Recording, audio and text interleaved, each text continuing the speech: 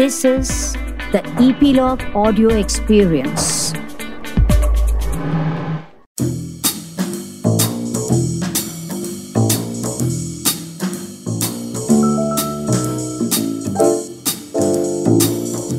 And all that jazz. Welcome to The Artist. As Godard said, you don't make a movie, the movie makes you. In our movie-making profession, the workings of Murphy's Law is always at its best. In these candid conversations, we unravel those challenges that define the makers in the movie-making business. Hope these chats will inspire and elevate you to keep fighting for your dreams, but with a mode of reality check on it. I'm your host, Suchita, and this podcast is brought to you by Metaphysical Lab. Enjoy the show.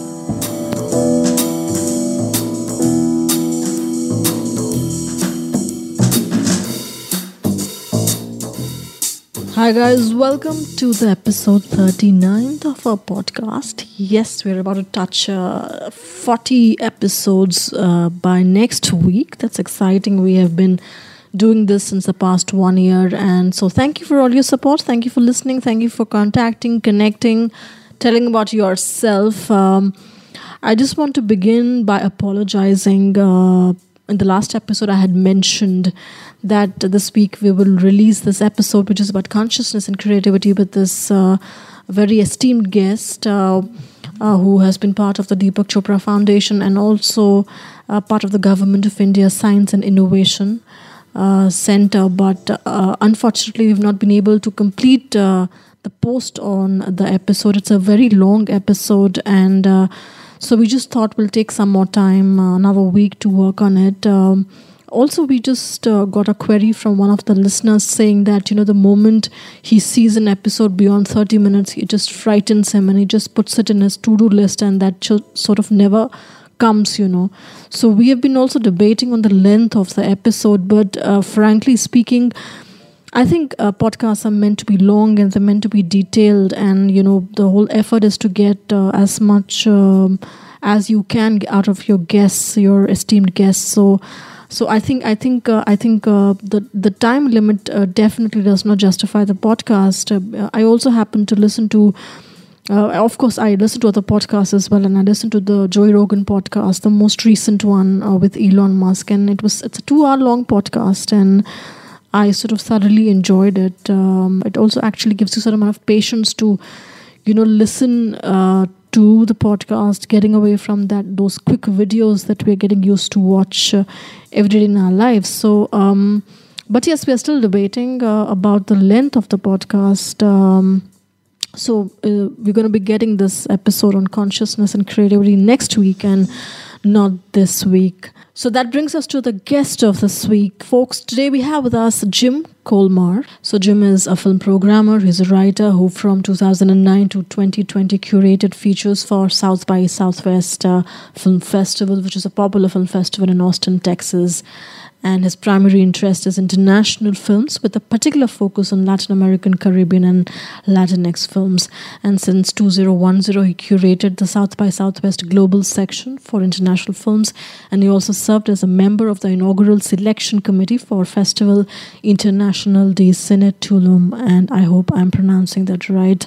Jim is also a contributing writer for Ambulante Film Festival in Mexico and has served on juries, panels, and committees at events including the Bogota Audiovisual Market, the Con Next, the CPH Docs, DOCA Viv, Docs DF, IDFA, IFF Panama, Krakow Film Festival, New Horizons, and Ventana Sur. And in case anything I pronounce wrong, I'm really apologetic about it. So guys, let's go and chat with the amazing Jim Kolmar. Hi Jim, welcome to a podcast, The Artist. Thank you for joining us from Austin. And how is it going there right now? Hi, thanks for having me. It's good. Currently we're on lockdown, so to speak, like everyone else. But actually, they are starting to open up Texas, so it's a strange transitional time. But yeah, I'm feeling pretty good. Jim, tell me about the festival that you have been a part of, South by Southwest. And recently, the festival moved to Amazon Prime. All the films that you guys curated and selected Do you see that trend emerging for the rest of the year for the festivals? I mean, I think that in the current situation, it has to an extent. But one thing, I mean, to that point, so the way that it worked with South by Southwest was that it was a selection of films from the program. It wasn't the entire program. So basically, it was an interesting case because South by was so early in this whole process. I mean, when the festival was, when the event was cancelled as a live event, it was really at the very beginning of this whole strange period of events being cancelled and restructured and migrating online.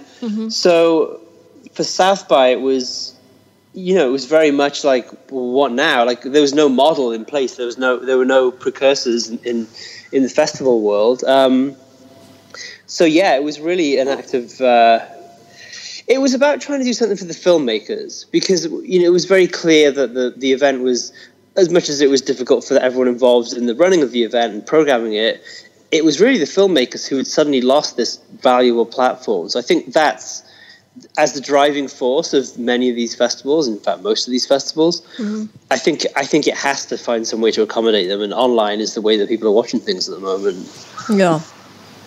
So do you think that's equally beneficial for a filmmaker? I mean, of course, you don't have a choice, but then still, of course, does it make a difference when your film gets online versus when it's actually there? Well, it's a bit of a funny thing. I mean, to an extent, you'd have to ask the filmmakers that question because everyone's experience is going to be different. But ordinarily, having let's take a hypothetical case that your film is your first film.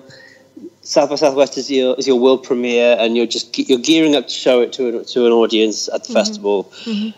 You would expect your screening to have buyers, sales agents, other festival programs, other filmmakers, and of course the general audience. So you would be able to work that angle, and you would be able to know that ahead of time, and accommodate it with your festival strategy. Now you have a potential audience of, I suppose theoretically, millions of people. Yeah. But the reality is that having those people in that room in one space does create a certain energy. It creates, that sort of elusive idea of buzz, which does tend to be lost in an online experience. But you're reaching more people. It's to be honest, it's not something I can lock down to like one concrete notion of what's better and what's not, because we're all still just experimenting with these ideas. And I think what's really going to happen is we have to account as programmers for the idea of this being a major paradigm shift for everyone. Yes. So it's gonna change things, and a lot of people will have very positive experiences as a result of that. It's really too early to tell, I think. Sure. And Jim, as a programmer and a curator, when you select the films, like for example, now you know that the physical festival is not happening and you decide to select the films only for online festivals, do you think that your strategy and your taste of films will change because of that? Well, I mean, there's the two questions. My taste won't change. No, our tastes won't change. I would think that, and again, I want to speak generally about this rather than specifically about South by, but I think what's going to happen is events that do migrate online as a sort of ongoing concern would have to reflect their profile as a festival as it already is. Like it doesn't make sense to make radical adaptations to taste, because you've made your name and established your character as a festival, and you know why people go to your event. Why would you change that for an online audience? But having said that, the films themselves are going to be made with, well, let's be speculative about this. The films may be made with the idea of a different kind of audience in mind. It's totally speculation, and to be honest, I think what's actually going to happen is filmmakers will continue to make the films they've always made, and the lines are blurring anyway. I mean, a lot of the Netflix, Amazon Prime type films that are shown at festivals, they're obviously designed for home viewing. I mean, ultimately, those films may have a festival release, they may have even a brief theatrical run, but they're going to end up online on a smaller screen. So I don't see the actual films themselves or our personal taste changing hardly at all, actually. And Jim, you have been curating the global section for international films. what kind of stories do you see emerging from different continents? It's interesting because a lot of the films at a small scale, at a small level, they're intimate films a lot of the time. And they're very sort of, if they're not actually intimate stories, they're intimate productions and on a smaller scale. I think, maybe working with a smaller crew, lower budget, I think those are the kinds of filmmakers that gravitate towards South by Southwest in any case, and the films that we gravitate towards. Yes. In terms of how this is going to work in other countries, I was talking to some filmmakers a few weeks ago about this, and they were at the very sort of, mid-development, pre-production stage of their film. And they're already looking to adapt for the idea that they're not going to be able to work on the same scale. So it's going to change the nature of production without doubt. Sure. It strikes me that the documentaries in particular might have a hard time, because the idea of having that kind of access is, it's tough. That's you either have the access or you don't. But I think the nature of intimate storytelling, again, it's going to remain the same. What might change is the, for example, if you're making a broad human story, you may have to reassess your idea of a location or, what kind of sets you're going to use, that kind of thing. But and obviously, people who have had their life experiences informed by the nature of the pandemic, that's going to affect the kind of storytelling of the stories they're telling. And over the past decade that you have been curating, Jim, how have you seen the stories evolve? Have you seen any changes in the kind of stories being selected or the way they are being told? One of the curious things about festivals is that you find that as you become more and more recognized for a certain kind of film, the filmmakers you receive through the course of open submissions tend to reflect the sensibility of the festival. So, for example, I forget the name of the film, but I remember that some years ago we had a film that was positioned as the first Pakistani mumblecore film, and that was at a time where mumblecore isn't the word that's used so often anymore, but it was very clear that story was informed by our quote unquote our films, the sort of profile we were looking for. So I think as a festival, you tend to get films that reflect your own taste anyway, because there's like a feedback loop where filmmakers are looking to show the kinds of films that they're interested in. And if they look to us for those films, then you will see those reflected. What I think tends to happen instead is you find that films come in waves. So, for example, one year we had a number of films that were small-scale time travel films, for example, or, science fiction. Like these kinds of things ebb and flow, and because there are certain trends that rise and fall. And the films definitely do reflect that.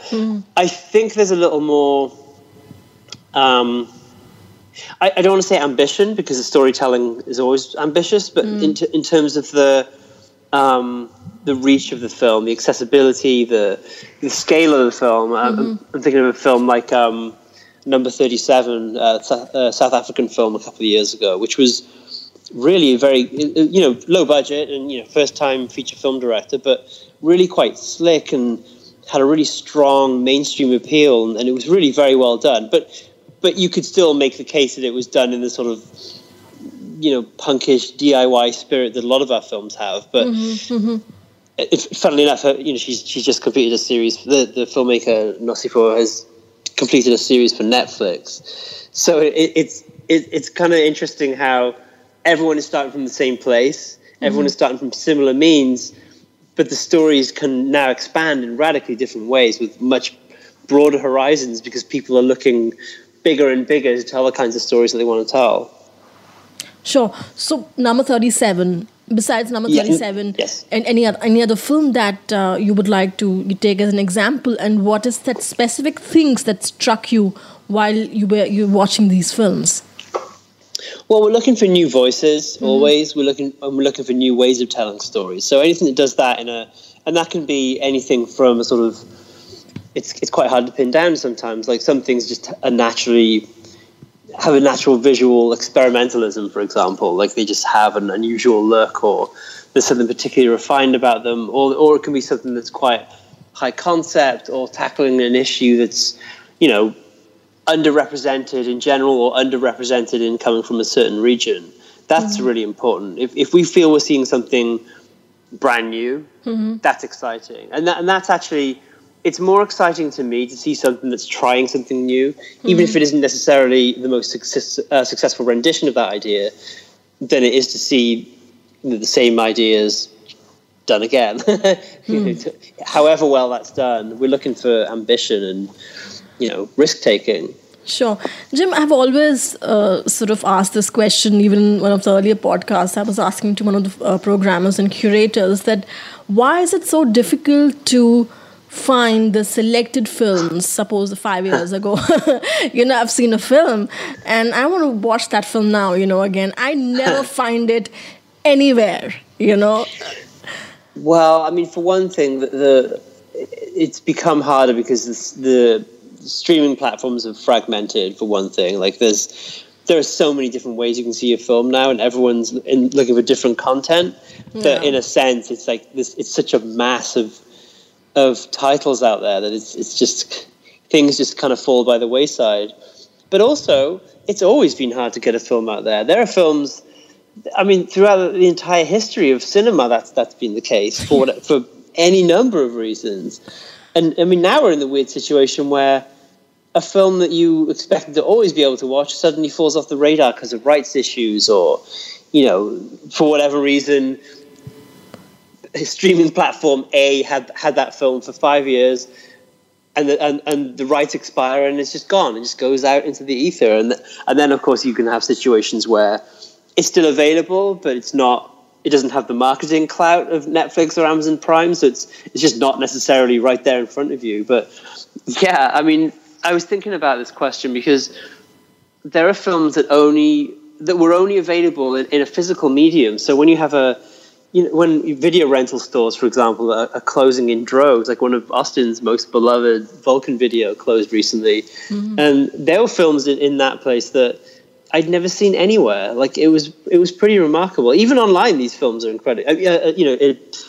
Let's call them via unofficial platforms. They can be hard to find. Maybe that one VHS copy is the only way of watching that film, and there is no easy answer. But I would also say that it doesn't fall to it's not the responsibility of festivals to make sure the films are viewable in perpetuity. Like that comes down to distributors and even the filmmakers themselves. Sometimes, like they may wish to withhold that film. Yes.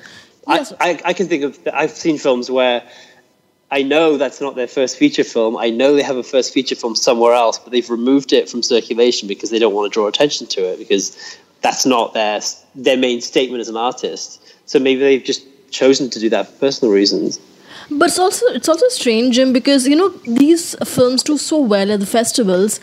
And why isn't a mainstream platform like an Amazon or a Netflix giving space to these films? Do you think there is a monetary issue there? Of course, movies there, but then movies, again, you see new films and, certain selected curated work. But there are a lot of good work which is not out there. I think 3 or 4 years ago, Amazon actually picked up a number of films from the festival and made them available on Prime. And I believe they're still there, in fact. I mean, which was a very high proportion of the films that were at the festival that year.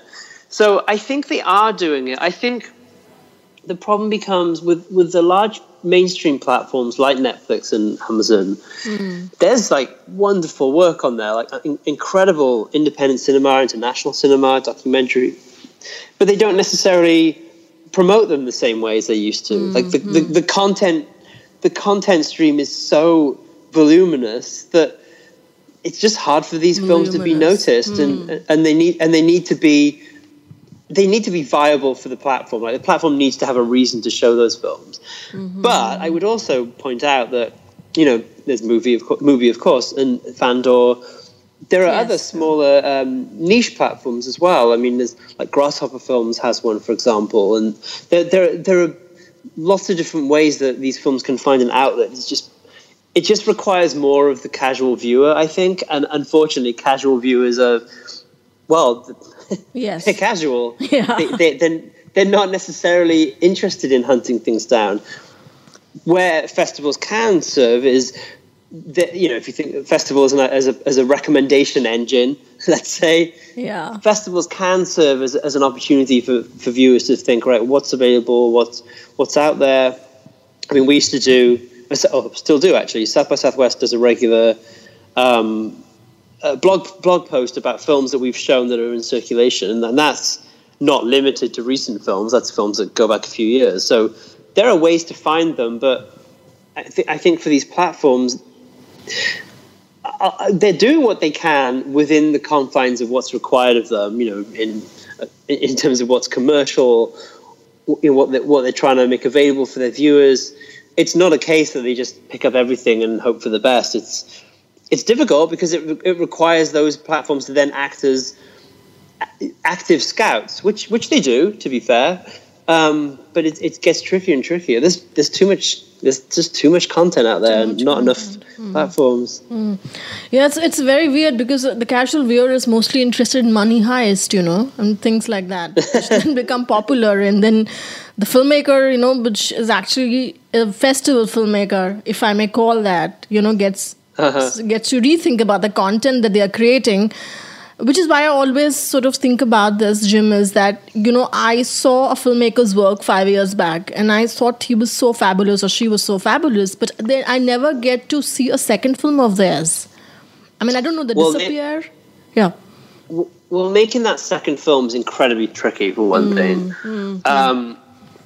It's a weird sort of ambiguous area for younger filmmakers and first-time filmmakers, because they make their first film by sheer force of will because they had to. Yes. Nobody makes their first feature film because they want to make money, Yes. They do it to make it, and once that's done, and once they've made the film, it's out there in the world, it's it's on the festival circuit or whatever. That second film is really tough, and you also have to think, like, once a filmmaker's actually written, developed, financed, produced, and released the film, that's a multi-year process. And I think, speaking personally, like I don't want to reflect the festival people themselves, but I actually think mental health and psychological, emotional well-being is a big part of this. Making a film is draining. It's incredibly draining. Yeah. And I think it's one of those things that needs to be tended to. And rushing from one film to another for years, decades at a time is exhausting. And I think that has to be part of it. Like, burnout is a real thing. But then you've also got to think about things like financing. Like, that film's got to be paid for, and perhaps it makes more sense for that filmmaker to do something less high profile to pay the bills, or simply to remain sane. It's an important next step. It's interesting that you mentioned, a show like Money Heist, because shows like that, I mean, not that one in particular, but shows of that kind, sort of prestige television, they look to the independent filmmaker world to find people who can help them with those, who can direct those projects for them. Yeah. Or in many cases end up being showrunners. That's a very common thing too. I mean, you think about an hour of television, that's pretty damn close to making a feature film. That's a lot of time, a lot of energy, a lot of investment. And, if a filmmaker finds himself in a situation where they've made their first film and now there's a clamor to have their next project be for television or whatever, they go where their heart and bank account tells them. And who can blame them for that, really? It's difficult. Yeah, because I was sort of, in my earlier podcast episodes, I asked a lot of filmmakers, where do I watch your film? And they said, we don't know. We don't know where you can watch them, So I got a private link, a Vimeo link, but I got that. But what if, other people want to watch it? And so Rotterdam has its own platform. Do you see, Jim, that as a trend that should or possibly could emerge in the future, where festivals have their own streaming possibilities? Well, the challenge of that is it's very hard to do well. Like, it's one thing to launch it as a platform and say, here are some of our films. But actually doing it well and marketing it and making it viable is extremely difficult. And it's not something that South by Southwest has ever, considered with any real seriousness because of that. Mm-hmm. I also feel like it's not really the job of festivals. It's kind of like saying, do you think that during, Milan Fashion Week, those designers are then responsible for having their clothes out there in the world hitting shelf? Because they've done their job is to celebrate them at that first instance, and you want to support a film in its life as much as you possibly can, but your main role as a festival is to showcase the film and kind of give it you're recommending the films, essentially, sort of give it that stamp and say, hey, this film we think you should pay attention to this, we want you to pay attention to this filmmaker. And I think that's the job of festivals. And, there's a lot more to it than that, but we couldn't do that job as well as a platform like Mubi could. We just can't. Yes. But Mubi isn't running a large film festival. It's just a question of what do you do best and how can you best serve the filmmakers. I also want to revisit something, just thinking about it. When you talk about the availability of films and how can we see them, I think what's important is the filmmakers themselves. Like the films are obviously enormously important and stand alone as works in their own right. But filmmakers, the whole thing is the idea you're celebrating a certain talent and you're helping to nurture that talent. Because once that filmmaker's made that film, it's on to the next one, and it becomes a part of their body of work. But they're continuing to work. It doesn't begin and end with that one film, that one or that group of festivals. So I think that's quite important to keep into consideration too. Is it's the filmmakers that are really the ones who are continuing the legacy. Absolutely, I think that's a great point. That filmmakers should themselves make an effort to make their film available for the audience to watch it. Well, that, but also their responsibility is to make the next film or the next project, whatever that might be. Yeah. Like you could spend years in a rabbit hole of trying to get your film out there in the world, and in that time you could be working on new projects and nurturing new collaborations. I think, and also it's not always the filmmaker's immediate responsibility to put the film out there in the world. Mm-hmm. Definitely that DIY sensibility has become more important in the wake of how streaming has affected things. It's not quite as simple as booking a series of cinemas anymore. Mm-hmm. Having said that is still also an option. Like filmmakers and distributors are still doing that. That's we talk about the platforms as being dominant, and of course that's how most people watch their films now. But putting your film in a theater, I think, is still a very real, important part of the process, and I don't think that's going to disappear anytime soon. Even in the wake of a pandemic, the theatres will come back. I'm confident about that. Yeah, absolutely. Jim, do you see any change in the kind of stories being selected to be told after post-COVID? I think it's inevitable. Yeah. You know what I was thinking about? Like I was thinking about TikTok and how that's exploded. And I'm too old to be on TikTok, but I see aspects of it, and I have these two young nieces, and they're sort of starting to toy with ideas around how they use moving images. And I think what is going to happen is people are sort of developing a new vocabulary. TikTok is fascinating to me. I mean, whatever your thoughts about the platform itself, the creativity is astonishing. Like extremely young people who aren't sitting there thinking, right, it's time for me to make my statement, make my video. How am I going to do that? They're just grabbing their phones and doing it. So I think my hope is that there'll be a spontaneity of the kind that you were seeing, in the French New Wave or Dogma 95, that kind of spirit of, okay, we're going to strip this down and do this simply and spontaneously and tell this story, or, paint this picture, like that sort of idea that a thing has to be made in the immediately and in the immediate surroundings. I mean, you're going to see a lot of things that are set in one place, I think is very unlikely. I would like to see people being, making Fassbinder-style, elaborate, set-based, theatrical projects that take place in their living rooms. I think that's got a lot of potential. And also the nature of technology is going to affect things too. Like you can create green screen work within your own home, for example. Yeah. But I also think, the way you tell stories about human emotions and human interaction, those aren't constrained by a physical boundary like a pandemic. Those stories still need to be told. Yes. But, it's like how in the wake of World War II, people were making films to help them process that. But at the same time, you had films like A Matter of Life and Death, which were not explicitly about the experience, but were connective moments within the context of a war that could take people out of it. There's that sense of that need for escapism, I think, is also something that you could see happening.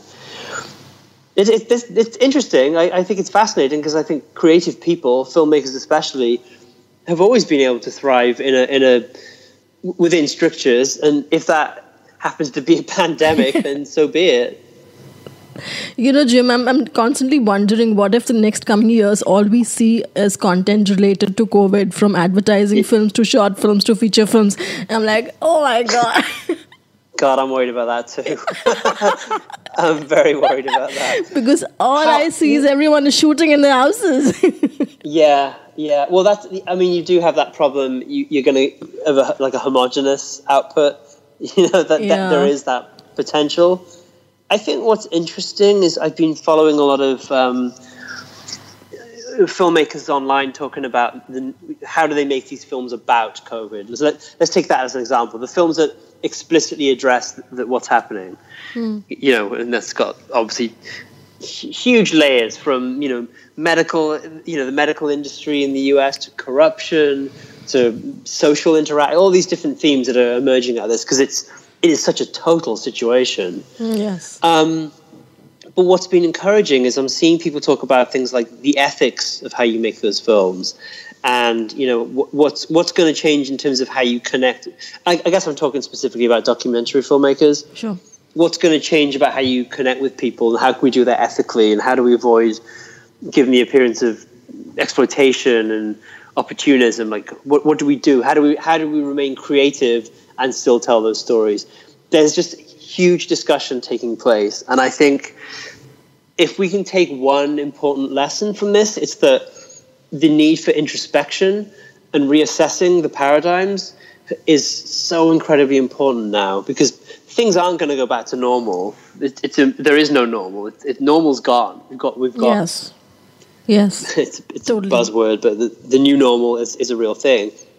So filmmakers have to be cognizant of that, because you could burn out very easily by telling endless stories about COVID, but at the same time we survived endless films about 9/11, about the Bush administration, about the Vietnam War.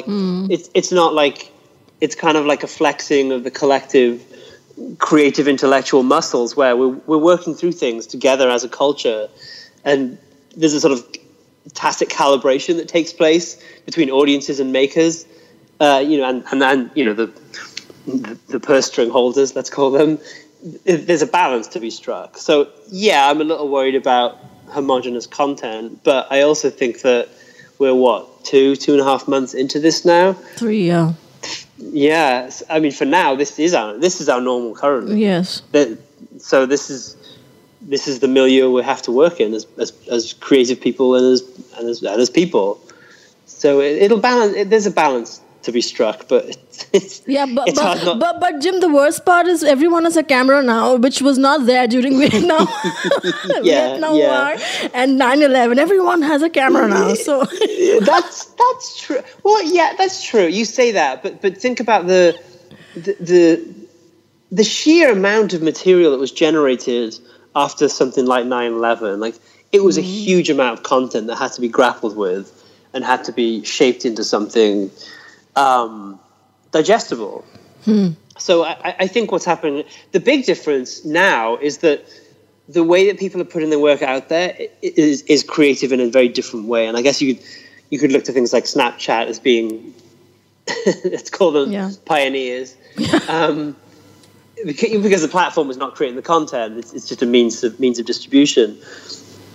I think having the means of production in the hands of everyone is ultimately to the good of the culture at large, because people who previously didn't have access to the equipment they needed to tell their stories, they now have access. And that brings us to another point, which is that who is positioned to tell those stories?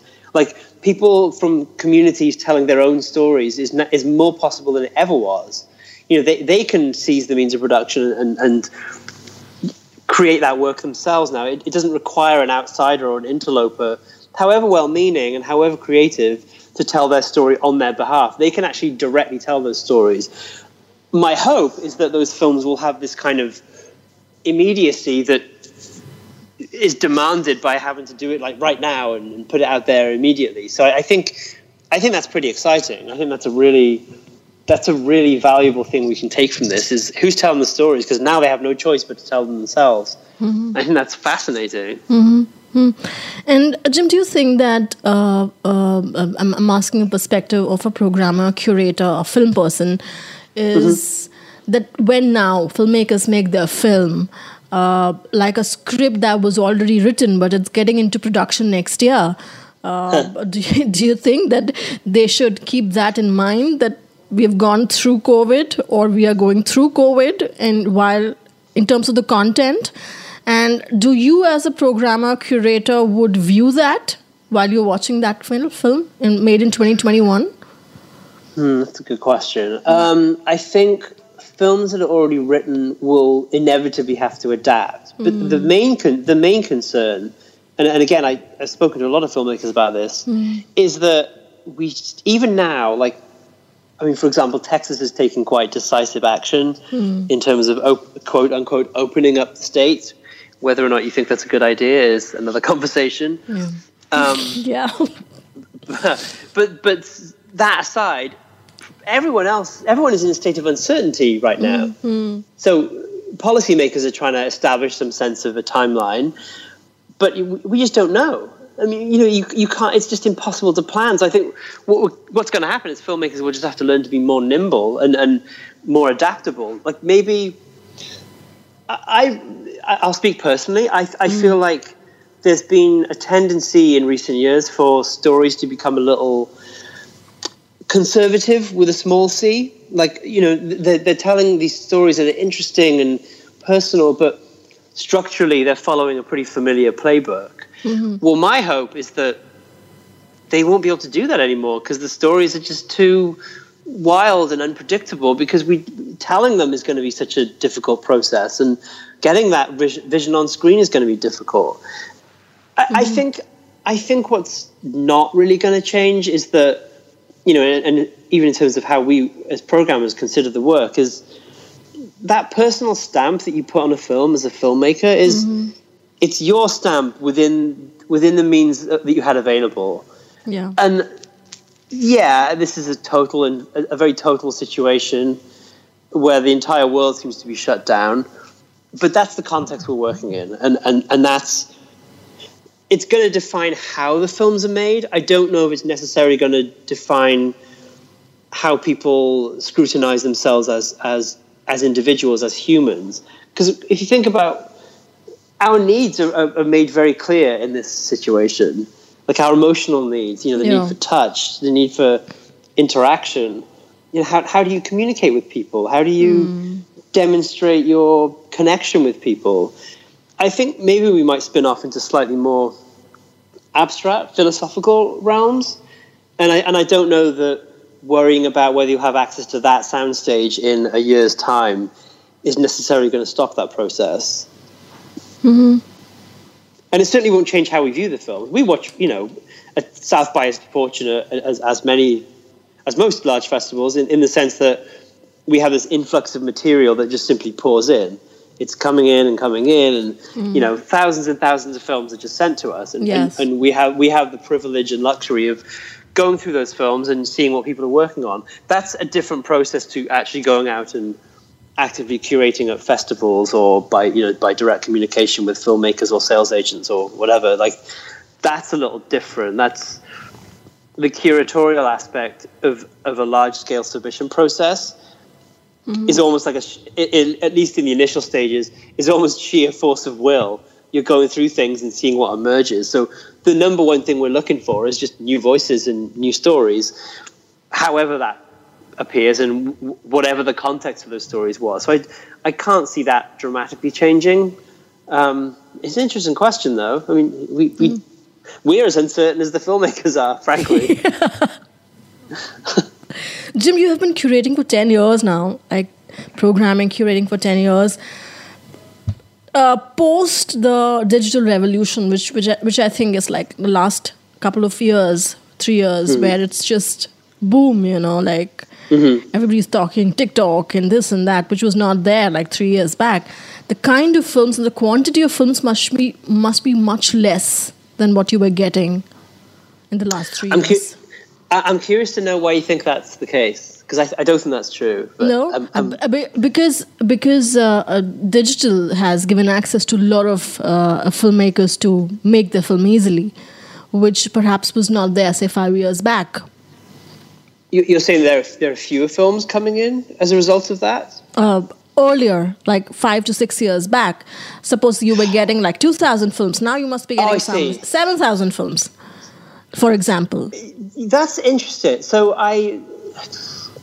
without giving away numbers, the number of submissions that South by was receiving went up incrementally year after year, and it was definitely an increase. Like year on year, there was an increase every single year. Yes, I don't think that the digital revolution, so to speak, accelerated that dramatically. I think. Well, I mean, going back to what we said earlier about the means of production, I think that's becoming more and more available for. Wow, I mean, you're talking about the early 90s with the first quote unquote professional grade consumer cameras were. We're talking early 90s, and even before that, Godard, for example, has long been an experimentalist working with VHS or whatever he had available. Yes. I don't think that the digital revolution has dramatically affected that. I think in terms of the number of films being made, yes, it's more films are being made than ever before. Like it's getting crazy. I've never quite believed this idea that anyone can grab a camera, like everyone has access to it, because if you're working class people can't afford to just go out and buy a camera. That was always a hindrance. That's less true now. But yeah, there's been an explosion in actual content being made. It depends. There's the films being made, and there's the films being sent to film festivals. Those are different things. Sure, year on year, there are more and more films being submitted. But I think the number of films being made is escalating much faster than the number of films being submitted to festivals. Awesome. And do you think that festivals? Just asking as as a film person and not as a program on that film. Do you think festivals should put a cap on the submissions? No, I don't. I think that don't think that would make any sense. I mean, for one thing, there's a financial imperative. Yes. And for another thing, there's you want to find these films. I mean, you got to think of it in terms of, if you're in the middle of nowhere in some small town, you've made a film, and you have internet access, this festival exists. Those we're really interested in those people. I mean, I would never want to prevent someone like that from submitting their film. Like, there would be no advantage to us putting a cap on things. Plus, like I say, I mean, the way that films have been submitted to us, I mean, it's not like doubling year after year. It's a slow, steady increase. It's not an unmanageable amount. Yes, it's a deluge, and we definitely struggle to make sure everything's covered and, like you said, stay sane as filmmakers. But it's a challenge for sure. Yeah, we got to manage those numbers. It's important. Absolutely. I hope it doesn't become a deluge in 2021, post the COVID as we come out of it. Yeah, we'll see. It's 2022 that we should be really worried about. All right. Sure. Jim, thank you so much for your time. Thank you for that great knowledge, conversation, experience that you shared with us. And, you're welcome. Thank you. I hope you have a great day.